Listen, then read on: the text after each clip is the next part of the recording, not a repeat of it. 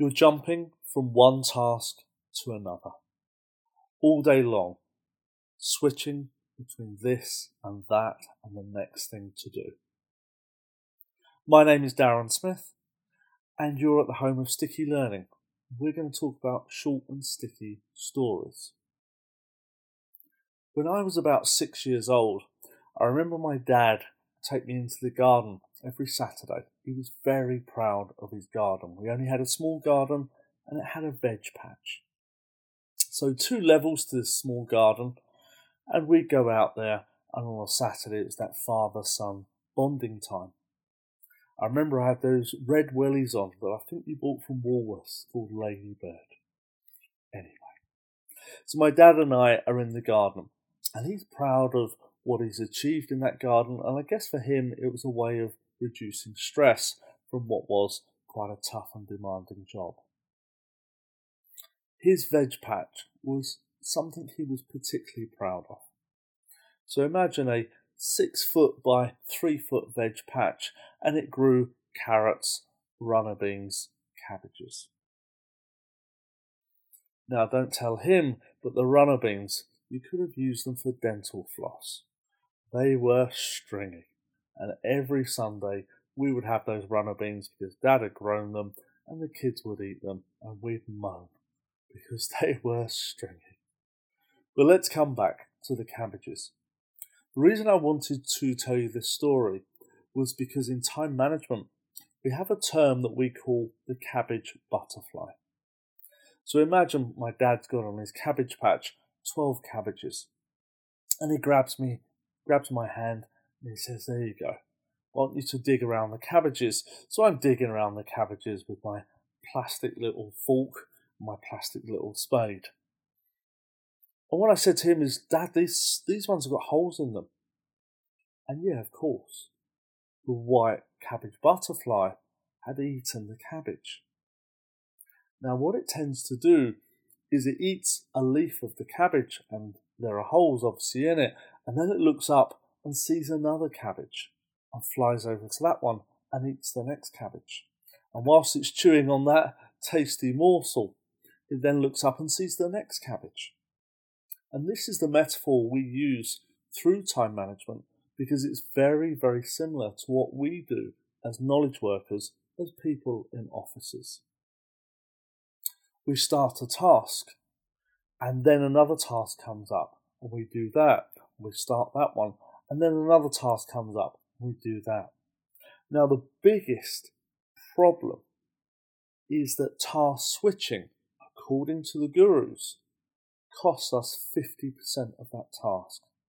So by switching from task to task, you are adding 50% of the time to it.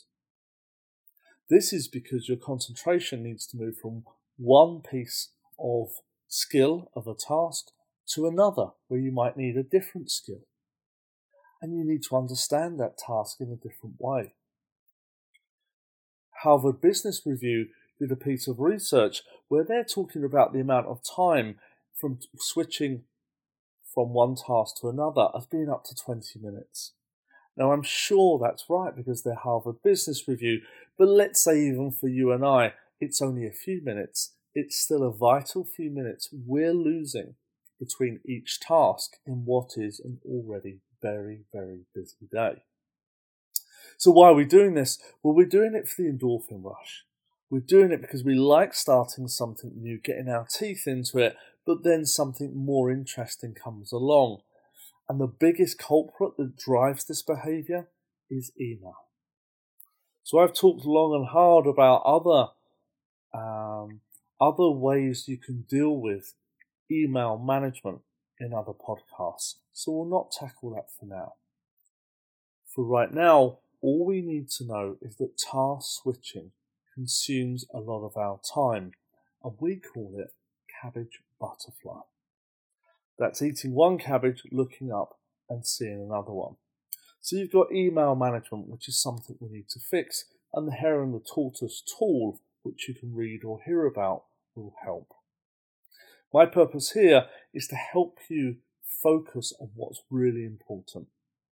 So putting emails to the side, what we need to do is start with a blank sheet of paper. And that blank sheet of paper, we need to write the 7 big things that will help us get our job done. Now, there's a piece that comes just before this, which is, why are you on the payroll? An easy question to ask, and in my experience, 99% of people cannot answer it. So maybe that's one for a separate podcast. Just for now, you need to be able to answer why you're on the payroll. And if it's not something to do with the bottom line, then I'm going to challenge that you're probably wrong. And then that target that you come up with needs to be smart. So let's move on to projects and having the 7 big things that will make the biggest difference to why we're on the payroll. So take a sheet of paper and list down maybe more than 7 to start with, but certainly put a list of the big things. Now, you all know what they are because they're the things that you're putting off. You're busy doing the shallow work, which is moving from one task to another, getting some almost superficial things done, largely email. And what we're trying to do here is help you focus on the big stuff, the things that really make a difference to your job, those things that when you walk into your appraisal, should you have one, in a year you can say, I've nailed this, I've nailed that, and I've nailed some other things. And they are big things that will make a difference, because no one's going to thank you for getting through your emails all day long. Now, there might be some people that chase you and some people who shout, and maybe even your line manager, but the thing that they'll really thank you for, particularly your line manager, is nailing why you're on the payroll. And that has to be done by doing the big work, the deep work, the project work. So let's come back to our piece of paper. You've written 7 or more big things that you need to get done. We're talking about a horizon of 3 to 6 months, maybe. Depends on your job. Let's then filter that into 7 big things that we need to get done.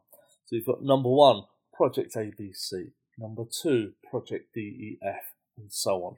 All those things that you've been putting off because they're too big and too ugly, and you're busy, but you're busy getting all this other stuff done, which is shallow work. And this is the big stuff. So now we've got our 7 projects, the big things that will make the biggest difference to why we're on the payroll and what people pay us to do. The second piece I'd like to do is under or next to each one of those projects, I'd like you to write a simple, practical action. i.e., what are you going to do next? So let's take number 1, which is project ABC. The simple next action might be book a meeting with Bob, or review the Excel spreadsheet, or mind map the objectives of this project. What are we trying to achieve? So now what we've got is our 7 big projects and a simple next step for each. And that will begin the snowball. Rolling a snowball down the hill, the actions will start to build, because as you go to that meeting, or you have that chat with Bob, or you write the objectives, the next step will come to you slightly easier. And then you're on your way with your projects. The third and last step is that you need to incorporate the projects into your time management system. And yes, a lot of people say, but I don't have a time management system, but you do, because you turned up for work and you're getting stuff done. So you do have a system. Whether it's effective or not, only you will know. All I can say is it can be a lot more effective than it currently is. So the last piece that I want you to incorporate into your time management is to review your 7 projects at the end of the week. So this is probably last thing on a Friday. It could trip over and be the first thing on a Monday. It doesn't matter as long as you do it. And it should only take about 20 minutes. And what you're doing is going through each of your 7 projects that are the deep work that make the big difference to why you're on the payroll, and you're looking to see whether you have nudged them forward. And we're talking about a nudge. Not a huge amount of work at this stage, but you are nudging them forward, which is a big difference to what you were doing before, which is trying to do almost anything else and task switching. This is the big stuff. So on a Friday afternoon or a Monday, I'd like you to take 20 minutes, maybe book a meeting with yourself for those 20 minutes. The Pomodoro technique is really good for this. I'll leave you to look up Pomodoro technique. And what you're doing is reviewing and assessing whether you are moving forward each of those 7 projects. And if you're not, why aren't you? What are you going to do next?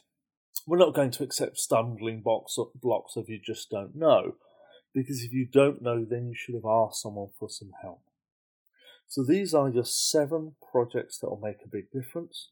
You've written them down and identified them. That's a big step forward. You've written a simple and practical next step for each, and you're reviewing them on a weekly basis. In summary, the metaphor we use in time management for people who move from task to task is cabbage butterfly. We know that this has a huge cost to it. And we know that the biggest challenge is getting the big stuff done, the things that we put off because they're big and ugly. As Brian Tracy would say, the frogs. Eat That Frog is an excellent book to read. You now have incorporated into your time management system only 20 minutes, but an excellent 20 minutes a week where you're going to see whether you're moving these things forward. This will be your prick of conscience, where you are pushing and poking yourself to say, I know I need to get this big stuff done, and in these 20 minutes, hopefully, you're putting a tick against the small steps that you've done for each of the 7 projects. This was Short and Sticky Stories by MBM.